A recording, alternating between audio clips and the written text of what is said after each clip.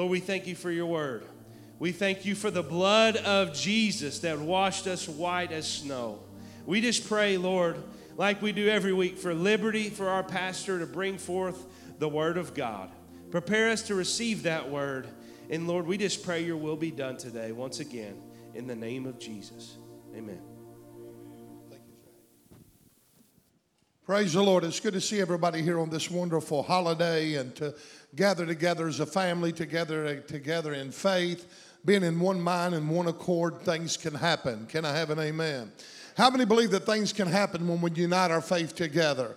If one can put 1,000 to flight and two can put 10,000 to flight, just think what we can do here today with just in our faith being combined together. Today's an exciting Sunday because this is the weekend that we actually celebrate what we call the 4th of July, which is our Independence Day. And this is one of my favorite holidays because of what it stands for and the liberty and the freedoms that it brings to us, and that it has allowed us to be able to operate in our worship and in our freedom of America. You know, I have preached on the 56 brave men a few years back them signing the Declaration of Independence and the actual price that those men paid in signing that declaration. Can I tell you, your freedom did not come cheap, no doubt about it. And how many know that true freedom is in Jesus Christ? That our true freedom is not just about our forefathers fighting for a country for freedom, but it is what they stood for, and that is Jesus Christ, and that he was the Son of the living God, and he was to be the Savior of the world. Because we know that if you have the Son, you have life. If you have not the Son, you have not life. Jesus said, know the truth, and the truth shall set you free. And if you know the Son, he shall make you free. So it is in Jesus Christ, through the cross, that we have true liberty here today. I wish I had time to talk about the framework of America, but I'm going to be doing a little bit of something different. I feel compelled by the Holy Spirit to preach today about America in crisis. And matter of fact, I'm going to be sharing some stuff that I've shared before, because I'm going to be talking a lot about our history. I'm going to be talking a lot also about different men's quotes. And how many knows that when you talk about history, you're going to say the same old things over and over and over and over, because that's what it is. It's our history. You can't just change history in order to have a good sermon. And that's what a lot of people try to do. They try to create things and take things out of context because they want to preach something different. I have preached on the 4th of July now for 35 years to the same congregation. And you're going to think, well, some of the material that I'm going to be using, you're going to think, well, man, you're pretty repetitious in that. You're pretty, just keep pounding that and saying that and saying that. Well, I want to tell you what Jesus did. Jesus used 4 gospels, and he used 4 different men to write them, and they all say the exact same thing in a little bit different way. One viewed it as Jesus being a man. One viewed it Jesus being a servant. One viewed it as Jesus being king, and one viewed it as Jesus being the Son of God. And their viewpoints were expressed a little bit differently, but Jesus repeated himself over and over and over and over and over and over through those men in the gospel. You know why? So that you could get it. And that's why that I'm going to be continually preaching about the history of our nation. It's vitally important. We have a group of young people that has never heard, not even in school, about the history of our nation. Can I have an amen? And it's vitally important that we understand who we are and where we come from. But I want to talk to you a little bit about America in crisis. You know, it doesn't take a rocket scientist to see something doesn't change, that America is not only in trouble, but I want to tell you this nation is at jeopardy. We are in a serious place, and we better be alert of the times. We got to be sober. We got to be vigilant. We got to be awake, because our adversary, the devil is like a roaring lion walking about seeking whom he may devour. And we can call out all of the hideous things that is happening right now at this present moment, right here in the good old USA, right in our very streets, right in our very noses. From the tearing down of our monuments to the tearing down of our statues, to push to eradicate and dissolve our history and to rewrite it. And there is an attempt to totally wipe out the identity of America, what she was built for, what she stands for, and what made it great. We see theft, murder. We see crime, violence, hatred, fighting, looting, destroying destroying of property, lawlessness that has formed a chaotic society all over this country. I was looking at some stats the other day, and they said if something doesn't change Los Angeles, the city of Los Angeles will be completely lost and become a ghost town. They went and they began to talk about how big of a percentage of Portland, Oregon is completely burned down and gone. The manufacturing gone, the jobs are gone, the area is suffering. And I want to tell you, this is happening over over every city of America. We are seeing something that you and I have never seen before. And those kinds of things not only affect those areas, but it'll affect every area of our country. Because when plants begin to burn down and jobs are beginning to be lost and momentum begins, right now you're seeing that you're having all kinds of problems. People are getting goods, whether you're in the material business or whether you're in the bodywork business. I hear all kinds of our people say, man, everything's on back order. Everything's on back order. Some things are 3 months out. Some things are 4. That's how fast things can be stripped from America just like that. Can I have an amen? We're living in some real hideous times.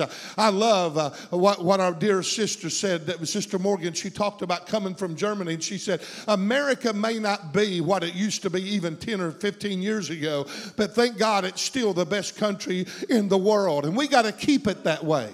That is our job. That is what we are supposed to do as Christians, because we are not only light, we are salt. We are to preserve our country.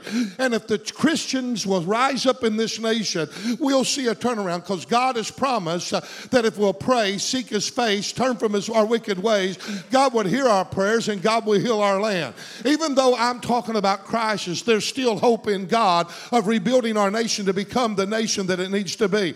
Don't count Old Glory out as of yet. It's went through a lot of things. It's been battle torn. It's been scorched and everything else. But I still salute our flag and declare, Old Glory, you're not done yet, because your greatest days are ahead of you and not behind you, because we declare we are not giving up. We're going to stand up and we're going to fight, and we're going to declare the goodness of God in the land of the good old US of A.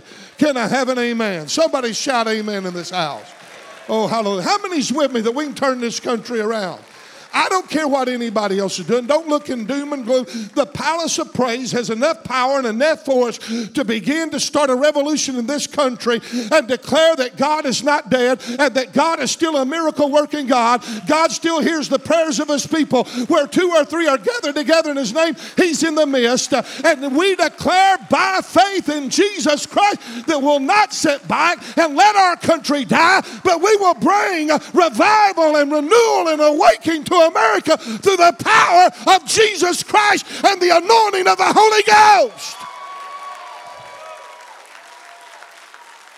Hallelujah. Well, praise God. Now, you're shouting on me now. Don't get mad at me after a while when I start quoting people. You know what a quote is? They're actual sayings of what people said. It's odd sometimes that you can quote something about somebody that someone likes. They'll get mad at you for the very words that the person said. And it ain't you saying it. It's just you quoting what they said. Come on now. Somebody help me here. But we see the push to do away with police and law enforcement and become governed by a governmental state, which that's the first thing that Hitler had to do in order to take over Germany. Those that can see in the shadows can see the underlying agenda of the enemy to push for socialism that soon will give way to communism. And while of our attention's upon these things, we better be questioning, how did we get here? How did we overcome it? And it's not good enough that we see what's happening, but we need to be asking some real questions. And the questions is, what can we do about it? Or more important, what does God expect us to do about what's going on? It was the prophet Habakkuk that found himself in the same familiar place in Habakkuk chapter 1. Look at verses 2 through 4. O Lord, how long shall I cry? Have you been crying? How long wilt thou not hear? I even cry out unto thee of violence, and thou wilt not save. Why dost thou show me iniquity and cause me to behold grievance? For spoiling and rot and violence and decay are before me. And there are those that rise up strife and contention. There's anger and all that going on. Therefore the law is slacked. Judgment does never go forth, for the wicked doth compass about the righteous, therefore wrong judgment proceedeth. Habakkuk was burdened by what he saw, according to verse 1, and he seen that true justice had fallen in the streets. There's prophetic words been given in the book of Malachi about in the last days that one of the things is going to happen, that justice is no longer going to be seen, that justice will fall in the streets. And truly we're seeing that. Habakkuk said the law is slack and judgment does never go forth. Habakkuk observed that the righteous was being brought up on false allegations and not only persecuted, but they were actually even being prosecuted. He said the wicked does compass about the righteous. The wicked's coming against the righteous. They're compassing them, they're pressuring them, they're fighting, they're opposing. And that's what we call persecution.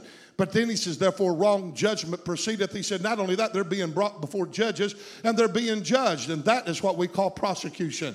So we see that even in this latter day that you're going to see the righteous persecuted, even the righteous persecuted.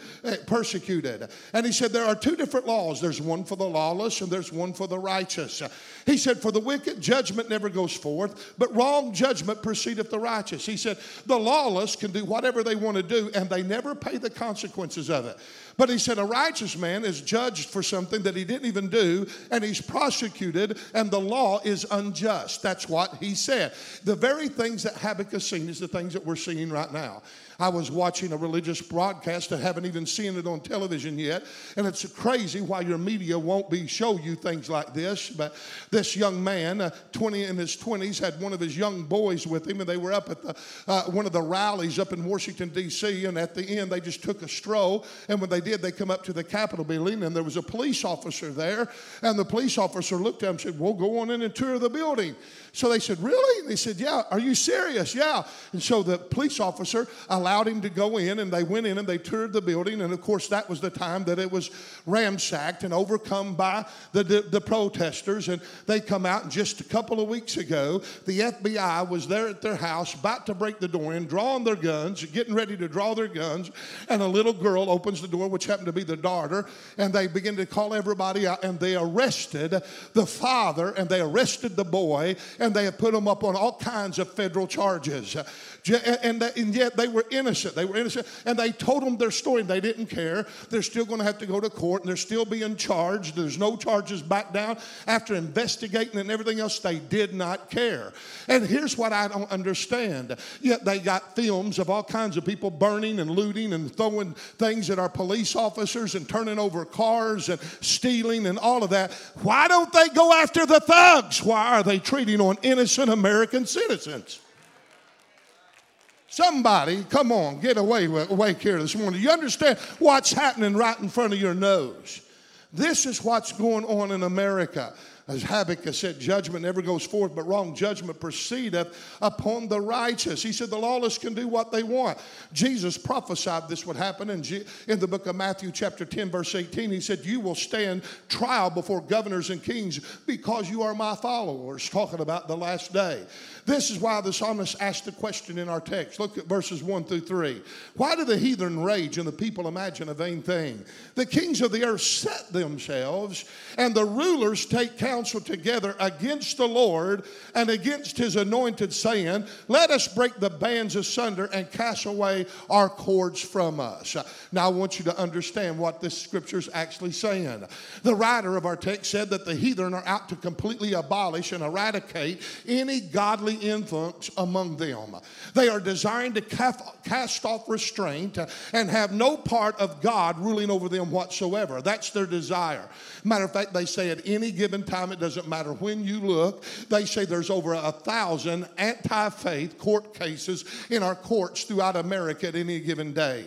Isaiah described such a people in Isaiah 63 and 19. He said, we are thine, is what the people proclaim. But the remnant said, but thou never bearest rule over them. They were not called by thy name. In other words, the remnant was saying, these are those that were stiff-necked, they were rebellious, they were self-absorbed, and they have become polluted. And they have become as though you never never had rule over them in the first place, what the remnant actually said. And yet, even though you never had rule over them, yet they proclaim, we are thine, O God. In other words, they want to be called a Christian, but they do not want any kind of godly restraint.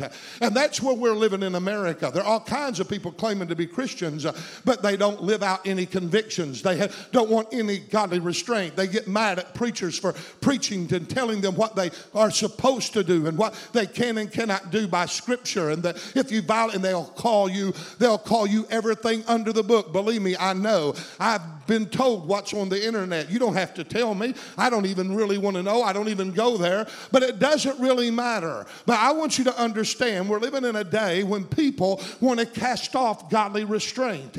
They don't want any kind of people getting into their business. And yet the church is not trying to get into anybody's business. They're trying to save their lives. Can I have an amen? They're trying to make them candidates for heaven. How is it possible? How can a people of God be degraded to the point that they become like a people whom God never even had rule over in the first place?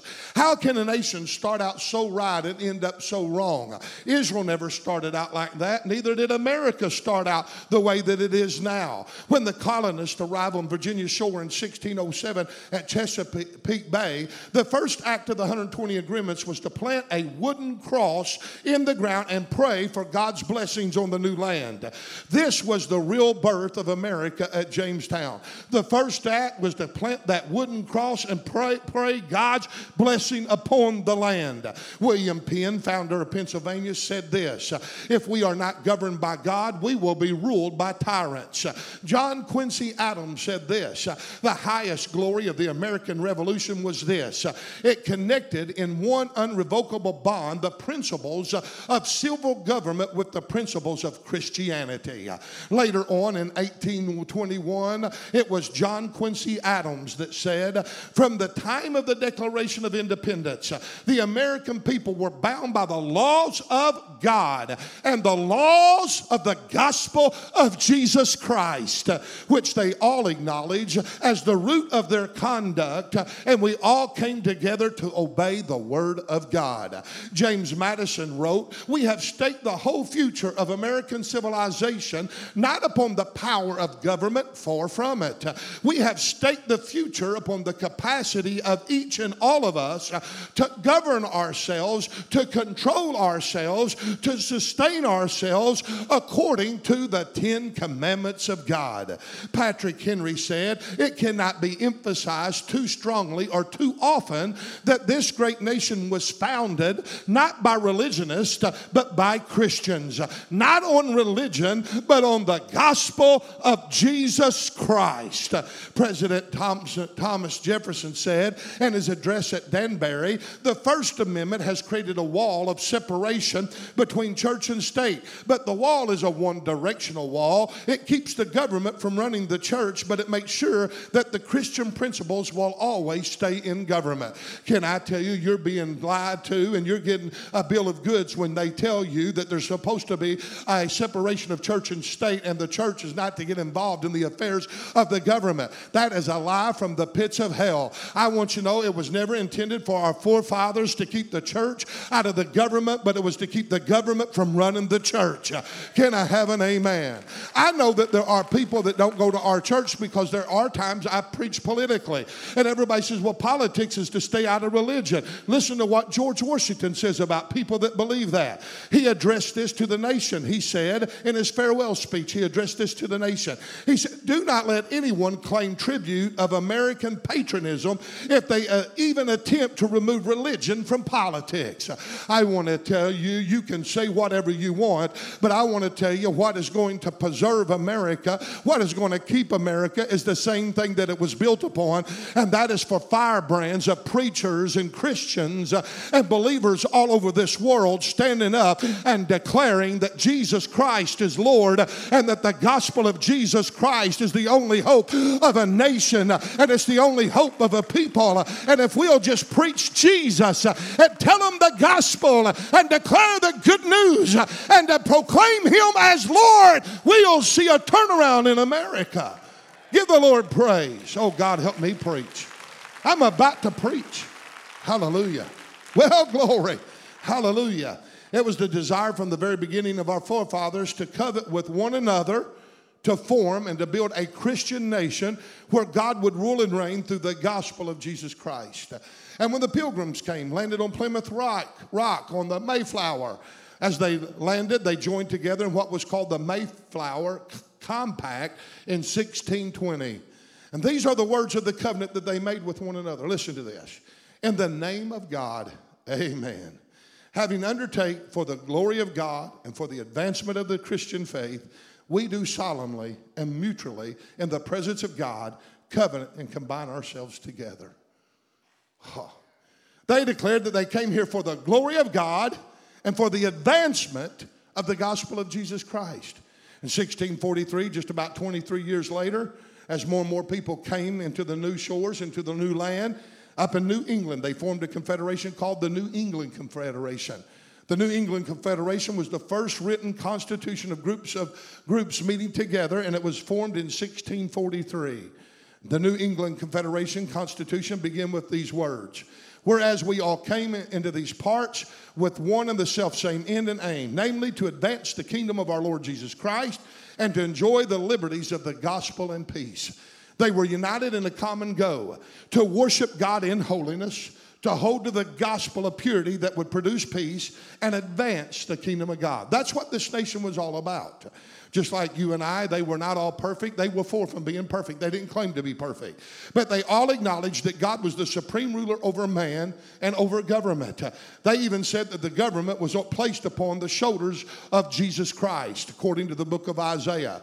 They sought God for his help. They built this nation upon faith in him and in him alone, and for him is the only one that would be able to sustain it. That's what they said. But now we have a rise of an antichrist spirit that's trying to rule and to reign over this land. I want to show you where we're at. We have a new generation that has lost their faith, and in return, you know what they have lost? They have lost their patriotism. How many patriots do I have in this building? Do I have a few? Come on, shout it. How many? Don't be afraid of it.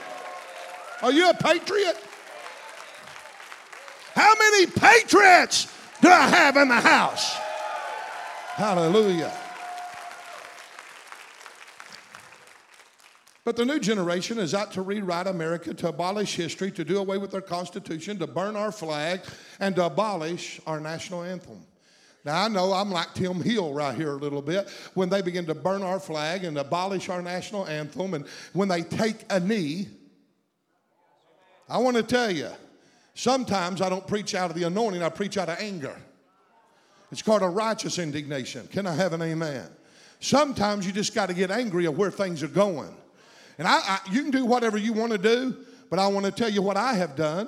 I have turned off baseball. I have turned off basketball. When they start taking knees, when they start wearing their Black Lives Matters, when they start making everything political, I'm done.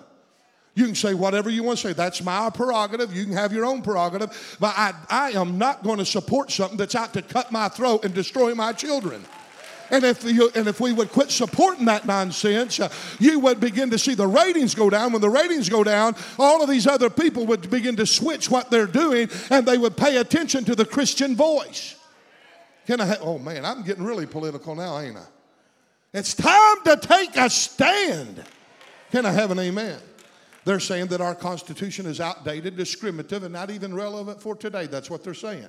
And they even believe it's constructed by prejudice white supremacy. That's what they think about our Constitution. It was President Obama. Now, I'm mentioning the name here, but it's his quote, so you can get mad at him. He said it was President Obama that said to the United States Nation General Assembly on September the 24th, 2014, concerning the United States Constitution.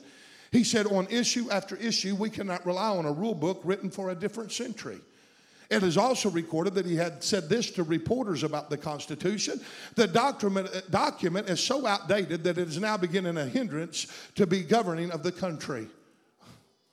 With this in mind, how he viewed the Constitution, listen to what he said in his campaign for president on September 11th, 2008 at the Service National Summit. He said, Washington is broken. My whole campaign has been premised from the start on the idea that we have to fundamentally change how Washington works. Now, I like that. Matter of fact, everybody bought into that. Everybody liked what he was saying.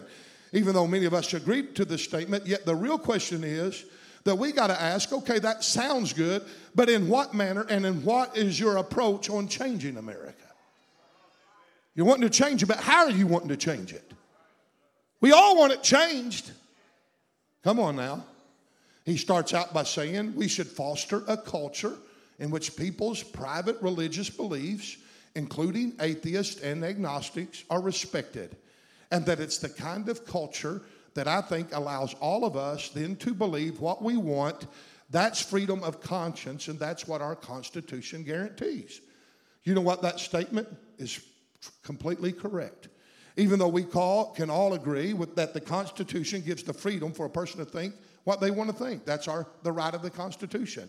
And those people that believe that there is no God, whether they be agnostic, whether they be atheist, they should be able to live their lives being respected, not discriminated against because of the religious belief. They should not be, Christians should not stone them. Christians should not shoot them. Come on.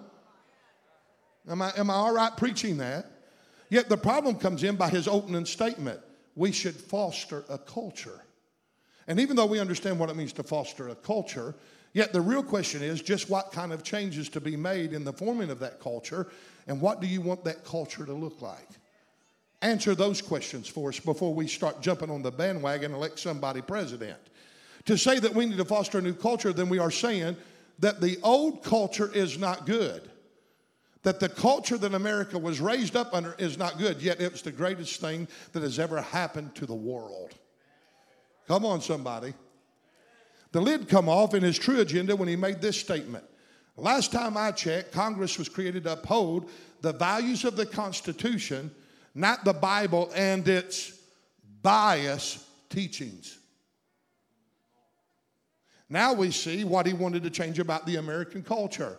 He did not like the forefathers, that the forefathers were committed to the rule of God and the supremacy of the law, the Word of God, to be the rule of American government.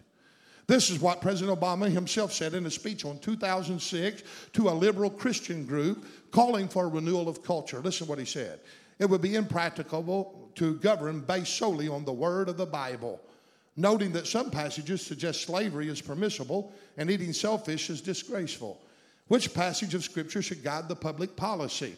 Should we go with Leviticus, which suggests slavery is okay and the eating of shellfish is an abomination? Or could we go with Deuteronomy, which suggests stoning your child if he strays from the faith? Or should we just stick to the Sermon on the Mount? Now, Obama being an articulate spokesman and a brilliant orator he was clever in his construction of his speech to confuse and distort and to manipulate the general thought and the consensus of the framers of the Constitution.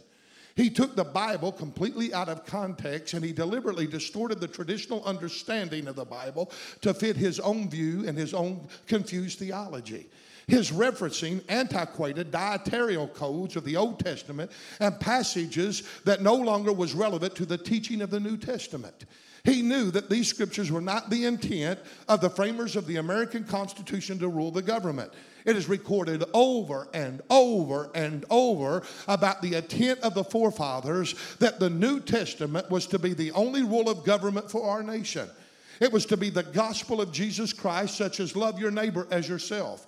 Such as Luke 6:31, do other others as you'd have them to do unto you, the golden rule. It's like Romans 12:9, love must be sincere, hate what is evil, cling to that which is good. And 1 Corinthians 16:14, let everything be done in love. 1 Peter 4:8, above all, love each other deeply because love covers the multitude of sins. And we could go on and on and on of what the framers had in mind, but I think we get the understanding of what our forefathers meant and what they were saying. So now, for the last several years, we have an aggressive push to change American culture. How many have seen our culture change? Come on, somebody. How many have seen our American change? They want to push away any rule of God or the answering to a higher power in this country. Obama said democracy demands that the religiously motivated translate their concerns into universal rather than religion-specific values. You say, what in the world does that mean? I'll tell you in a minute. He went on and said, it requires the proposals to be subject to argument and amendable to reason. Now, you have to almost have to get out and study what he says, but this is what he says. Do you know what he actually was suggesting? He suggested that those of us that is motivated by our faith and motivated by religion. How many is motivated by how many live by your faith? Come on. Does your faith rule you, govern you? Then he's talking about you. This is what he suggests to you. He said you should attempt to appeal to a broader segment of the population by not just framing your arguments around religious precepts or on the Word of God. In other words, he wanted the consensus of the population to tell you what to think and to tell you what to believe. God help us. Let's look at the gradual slope that he took us through. First of all, he embraced and fostered a culture of pluralism. How many knows what pluralism is? I had to look it up myself. Pluralism is a condition or system in which two or more states, groups, principles, or sources of authority coexist together. So we see this in the statement. We see this in his first statement. He said, we should foster a culture in which people's private religious beliefs, including atheists and agnostics, are respected.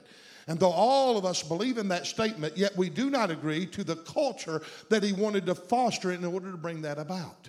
Because when he said that Congress was created to uphold the values of the Constitution and not the Bible and its biased teachings, when he called the teachings of the Bible biased, he revealed that he wanted the other pluralistic viewpoints to be a part of the governing of our government. He did not think that the government should solely be governed by the Word of God. As a matter of fact, he called the Bible's teaching as being biased. This means that he thought the teachings of the Bible to be prejudiced and in favor or against one person or group to another. But I want to tell you, the Word of God is not biased. The Word of God is not discriminative. I want you to know the Word of God speaks to all of us, whether you're Jew or Gentile, whether you're bond or free, or whether you're black and white. We're all treated the same in His sight, and we're His creation, and we're marvelously and wonderfully created, and there is no biasness in God. Can I have an amen? Now we see that he desired to systematically change the way that government is to be ran by fostering a culture of pluralism where two or more rules of authority coexist at the exact same time. They live together. He didn't just want atheists and agnostics respected. He wanted them empowered and to be able to govern and rule. Come on now.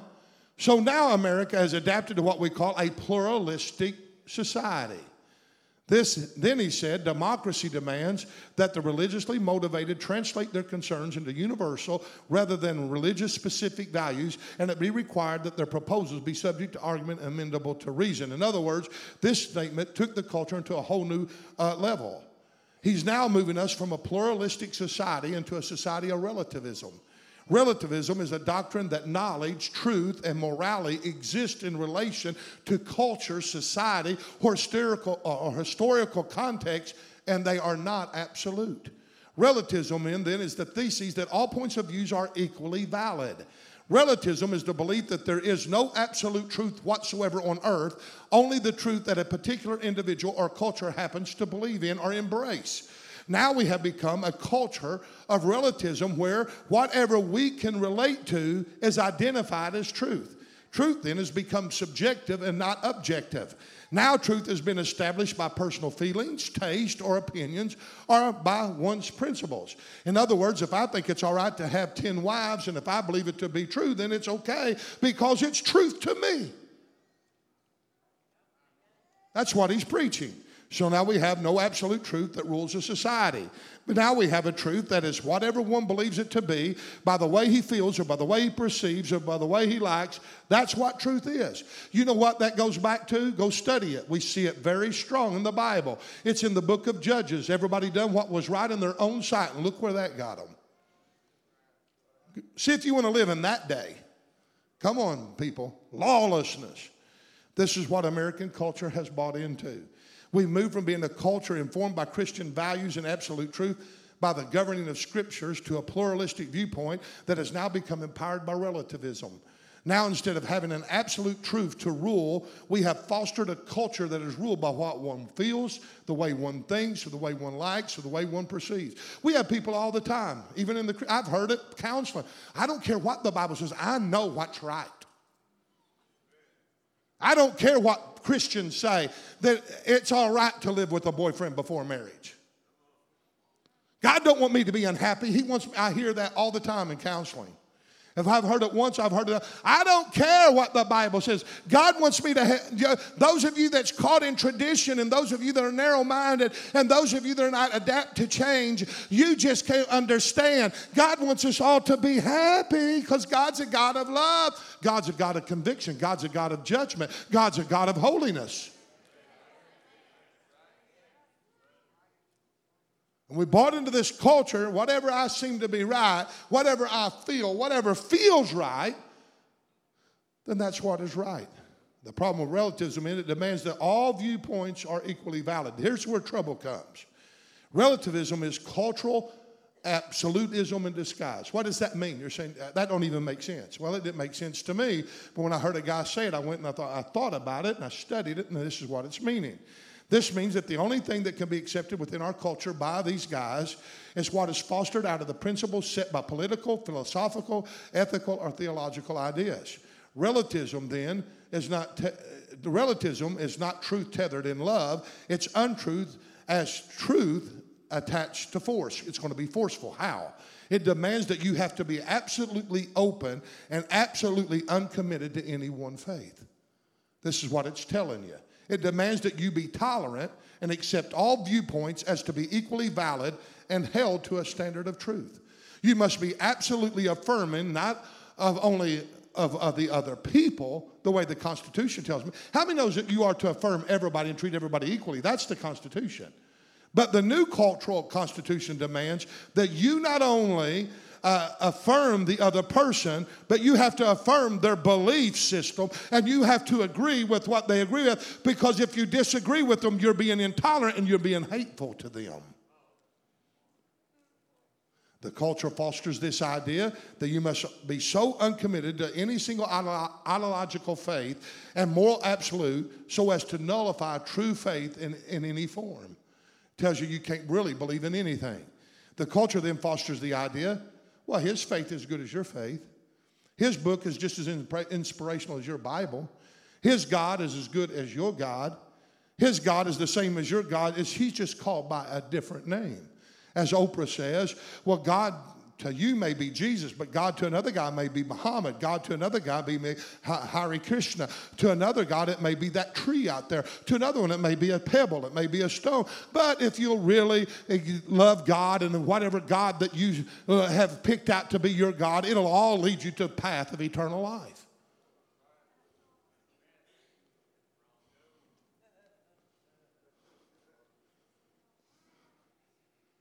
This is what our culture's buying into. They pour into our churches by the thousands. They're living in adultery. They drink, they get drunk, they go out, they party, they cuss, they lie, they cheat on their income tax. They do all kinds of things, but yet we are thine, God. No conviction, no restraint. There's no faith value that they're living at. And it's not faith that's governing them. But yet they still want to be associated with this thing called Christian because they all want to go to heaven and live in this place of abyss. Come on. Here's the problem. As a Christian, faith values cannot be set aside. I can't just walk away from my convictions. God won't let me. You know why? Because I'm nailed to a cross. And that cross governs me. That cross keeps me from going places I shouldn't go. Saying things I shouldn't say, doing things I shouldn't do. Come on, somebody. I am crucified with Christ. Nevertheless, I live. I'm not in bondage.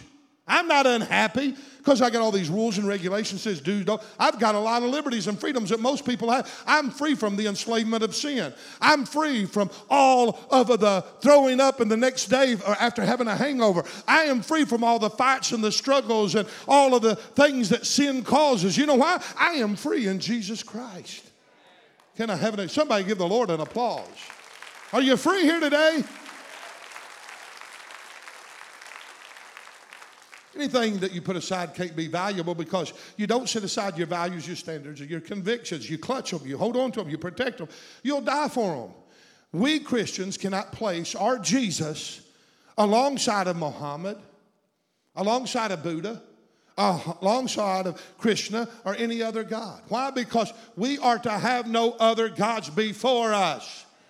We proclaim that Jesus Christ is Lord to the glory of God the Father. We proclaim that Jesus is the way, the truth, and the life, and no man cometh to the Father except through him. We proclaim that Jesus is King of kings and he's Lord of lords, and there's none beside him. We proclaim that every knee shall bow and every tongue can confess that Jesus Christ is Lord. We proclaim that Jesus Christ is the Son of the living God, and flesh and blood has not revealed that unto us, but God has declared him. We proclaim that Jesus Christ is the Alpha, the Omega, the beginning, the end, the first and the last, and there's none like unto our God. We proclaim that God has highly exalted him and given him a name which is above every name, that at the name of Jesus Christ every knee shall bow, of things in heaven and things on the earth and things even under the earth. We proclaim Jesus, being in the form of God, thought it not robbery to be equal with God. We proclaim that Jesus Christ is in the express image of God the Father. We proclaim that if you'll confess with your mouth the Lord Jesus Christ and believe in your heart that God raised him from the dead, you can be saved.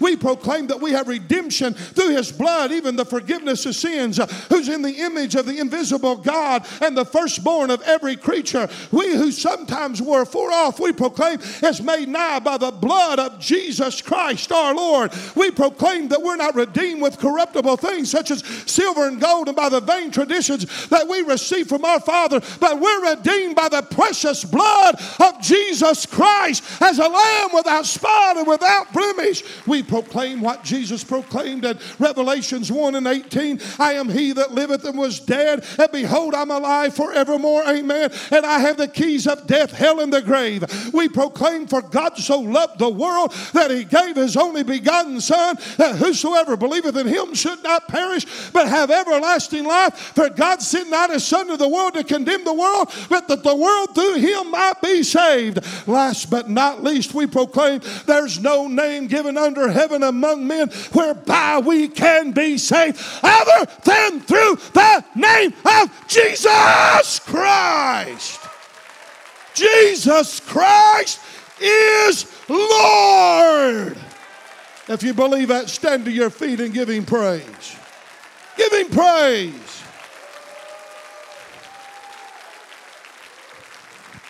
Hallelujah.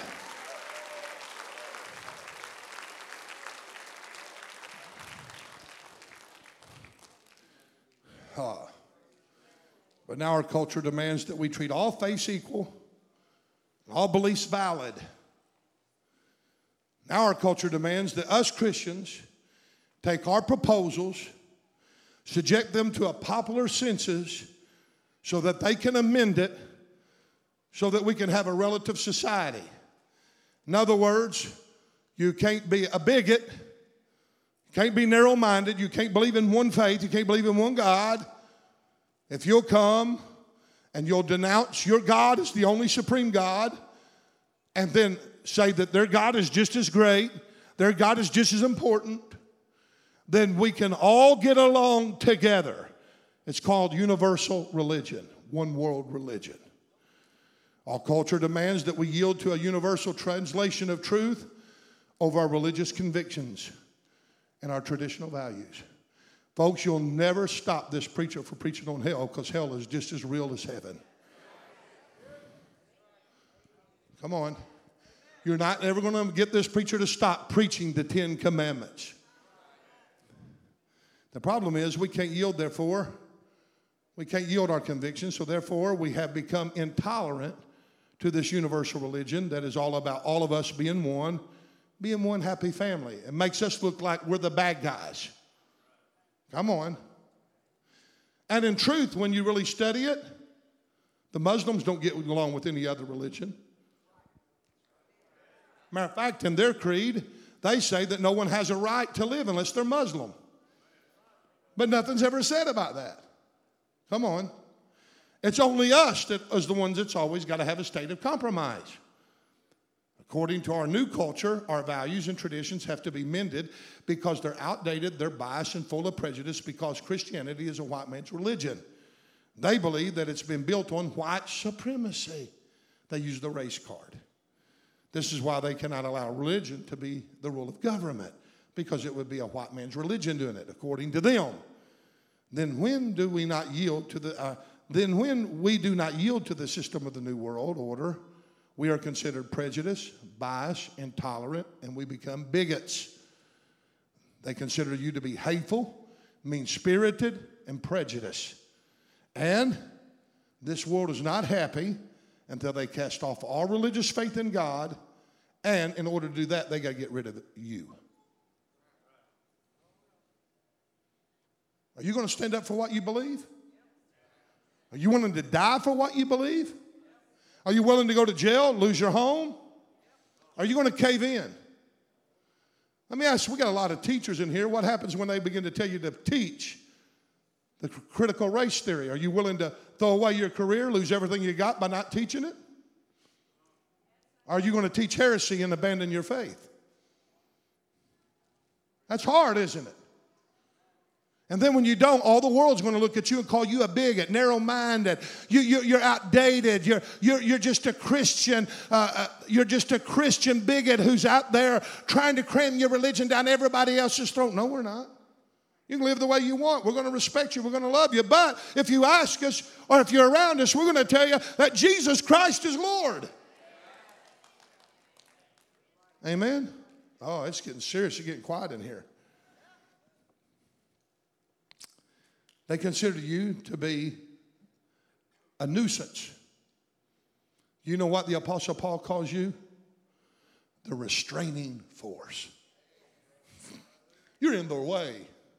They can't do nothing because you're still here. Woo-hoo! Everybody talks about they're a thorn in the Christians. Oh, no. We're the thorn. Hello? And when they get mean and vile, we just love them. And the more we love them, we heap hot coals of fire upon their head. And the more they try to make us hate, the more we love them, and the more hateful they become, and the more miserable they become. Because their religion is not a religion of freedom. It's a religion of bondage and enslavement, and it's full of hate. And if there's anybody discriminative, it's them. Come on. Y'all mad at me yet? Well, hang on just a little bit. Maybe I can get you there. This is why they're wanting to rewrite history. I'm about done. This is why they're tearing down our monuments and statues of our forefathers. It was Karl Marx that said, take away a nation's heritage and they are more easily persuaded. He was so infatuated by the devil. Amen. This is why they're wanting to remove all religious symbols such as Bible quotes, crosses, 10 Commandments, manger scenes, statues of saints, statues of crucifixions. This is why they're wanting to remove you, because you're a reminder of what this nation was built upon. This is what the scripture says, and I'm closing with this. God in Psalms 2 says, folks, the heathen rage. They imagine a vain thing. The kings of the earth set themselves, and the rulers take counsel against the Lord and against his anointed. Did you hear what he said? They're after the Lord and his anointed. They're out to remove God or any kind of resemblance of God from the earth. That's what the scripture says. We're in a showdown between good and evil, light and darkness, and they are saying, let us break the bands asunder and cast their cords from us. We don't want them around us. We don't want their kind that be in our society. We got to cast them off. We got to get rid of them. We got to get them out of our country. We got to destroy them. We got to remove the anointed. We got to remove anything that's got an image of God, whether it be a manger scene, whether it be Christmas, whether it be, who would have ever thought that Christmas would become a holiday that would be fought so hard? They're wanting to cast off restraint of any kind. They're wanting to be free of law, free of government, free to do and believe, and to live any way that they want to live, in any way that they want to believe. They want a chaotic, lawless society. When Habakkuk seen all the spoil, the violence, the decay of the nation, he said, why do you show me all this iniquity? Why do you cause me to grieve? I have prayed, I have cried, you haven't heard me. Why are you allowing this stuff to happen? These people are trying to remove the Christian from the earth, he says. Habakkuk was void of wisdom. What do I do? What are you doing, God? And how and what am I supposed to do? I don't have time to preach on everything, but in Psalms 2 is one of the most cited Psalms in the Word of God.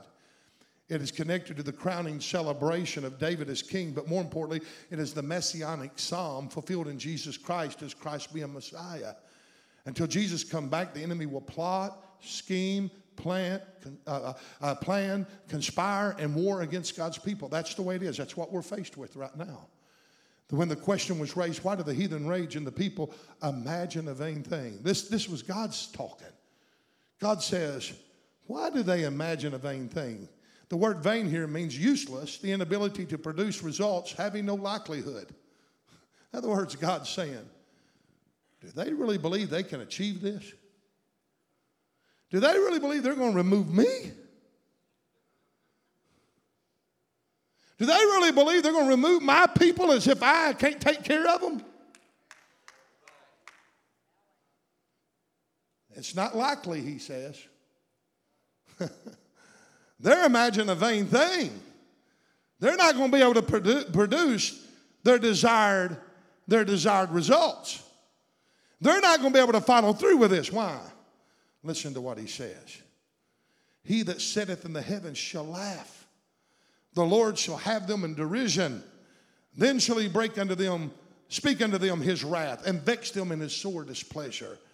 Yet I have set my king upon his holy hill of Zion. I will declare the decree. The Lord has said unto me, thou art my son, and this day have I begotten thee. You know what that's saying? Let me just get off my notes and just stop right here. God's saying, they're saying, I'm going to remove God. I'm going to remove him and any face of him, any image of him, any kind of anything that points to him. We're removing it from the earth. We're going to cast off restraint. We don't want any image. We don't want anything about him. And you know what? His anointed, we're going to come and we're going to get them and we're going to destroy them. We're going to kill them. We're going to imprison them. We're going to beat them. We're going to do everything we can, seduce them to try to get them to change to universal religion. And he says, and before it's all over, we're casting off restraints. We're breaking the cords from among what this nation was built upon. And God comes along and says, I'm going to laugh at them. And in my sore displeasure, I'll speak wrath out unto them. In other words, church, this is what God is saying to the American church. Just hold on a little bit longer, because God's about to stand up on his holy hill. You know what? They can't remove him from his throne. He is the one that sits up on the throne. The earth is the Lord's and the fullness thereof. And the earth is his footstool. All she's got to do is pat his foot. All she's got to do is speak his word. And I'm here to declare that if a group of us will only believe and get behind, God will make us a remnant that'll be a thorn in the side of all of these kinds of people that's trying to destroy America. And we are the army of God. We are a living epistle that should be read of all men. And we're going to stand up and decree, and we're going to declare what he declared, that Jesus Christ is Lord, and he sits upon the throne. Nothing will ever change it. Nothing will ever do away with it. He is all supreme one, the almighty one, the omnipresent one, the all-powerful one, the all-knowing one. He is God. He is Lord. He is sovereign. And he shall rule the wicked, and he shall take care of his righteous. America is not lost. I decree it shall be saved.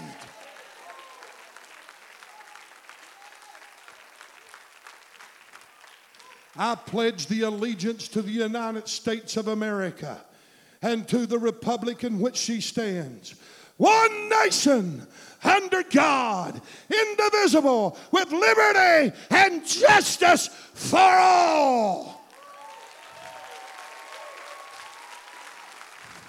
That's what she stands for. That's what she'll always stand for. I want you to know that God's name is at stake, that these old men of old built a covenant like no other nation, and God will sustain that covenant, and God will not let that covenant be broken.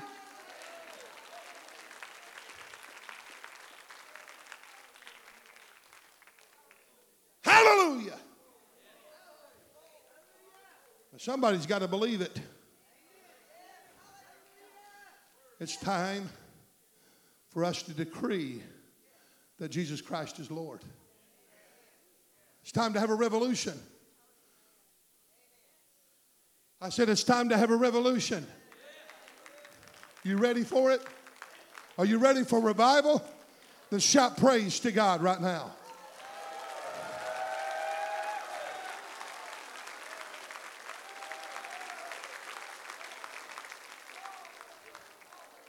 There's only one hope of freedom.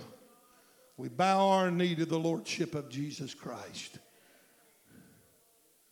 If we're not ruled by him, we'll be ruled by tyrants. We'll be ruled by dictatorship. We'll be ruled by communism. We'll be ruled by socialism. We'll be ruled by Marxism. We'll be ruled by the devil himself.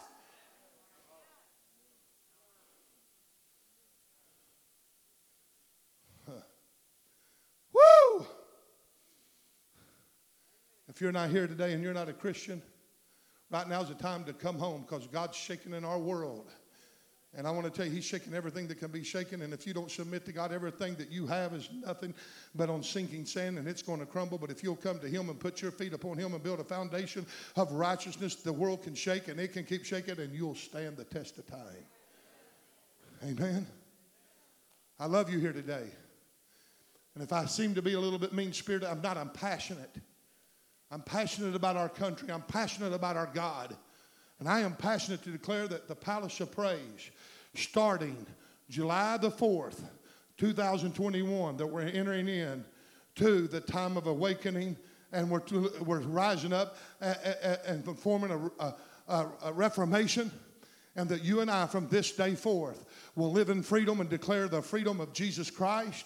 We are not going to be bound. We're going to have revival. Souls are going to be saved. People are going to be healed. People are going to be transformed. People are going to be delivered. We're going to have one of the greatest revolutions you've ever seen in your life. It's going to happen. I decree it. I declare it. Starts right now. And it starts with you. And it starts with me. And it starts with our surrenderance. I know it's the 4th of July. I got things to do. I got family coming. I got all that stuff. But I want you to do me a favor. In humble submission to the Lord, I want you to raise your hands, both of them, as high as you can, and approach this altar. And I want you to surrender to the Lordship and start praying and saying, God, send us revival. God, send us awake. Today's the day. I submit to the revival. I submit to the change. I come in worship. I come in praise. I come in adoration. I come in declaration. I come declaring. I come decreeing. I come believing. I come as I am without one plea. I give you my all. I believe. Now pray. Come on, you got to enter in. You press in.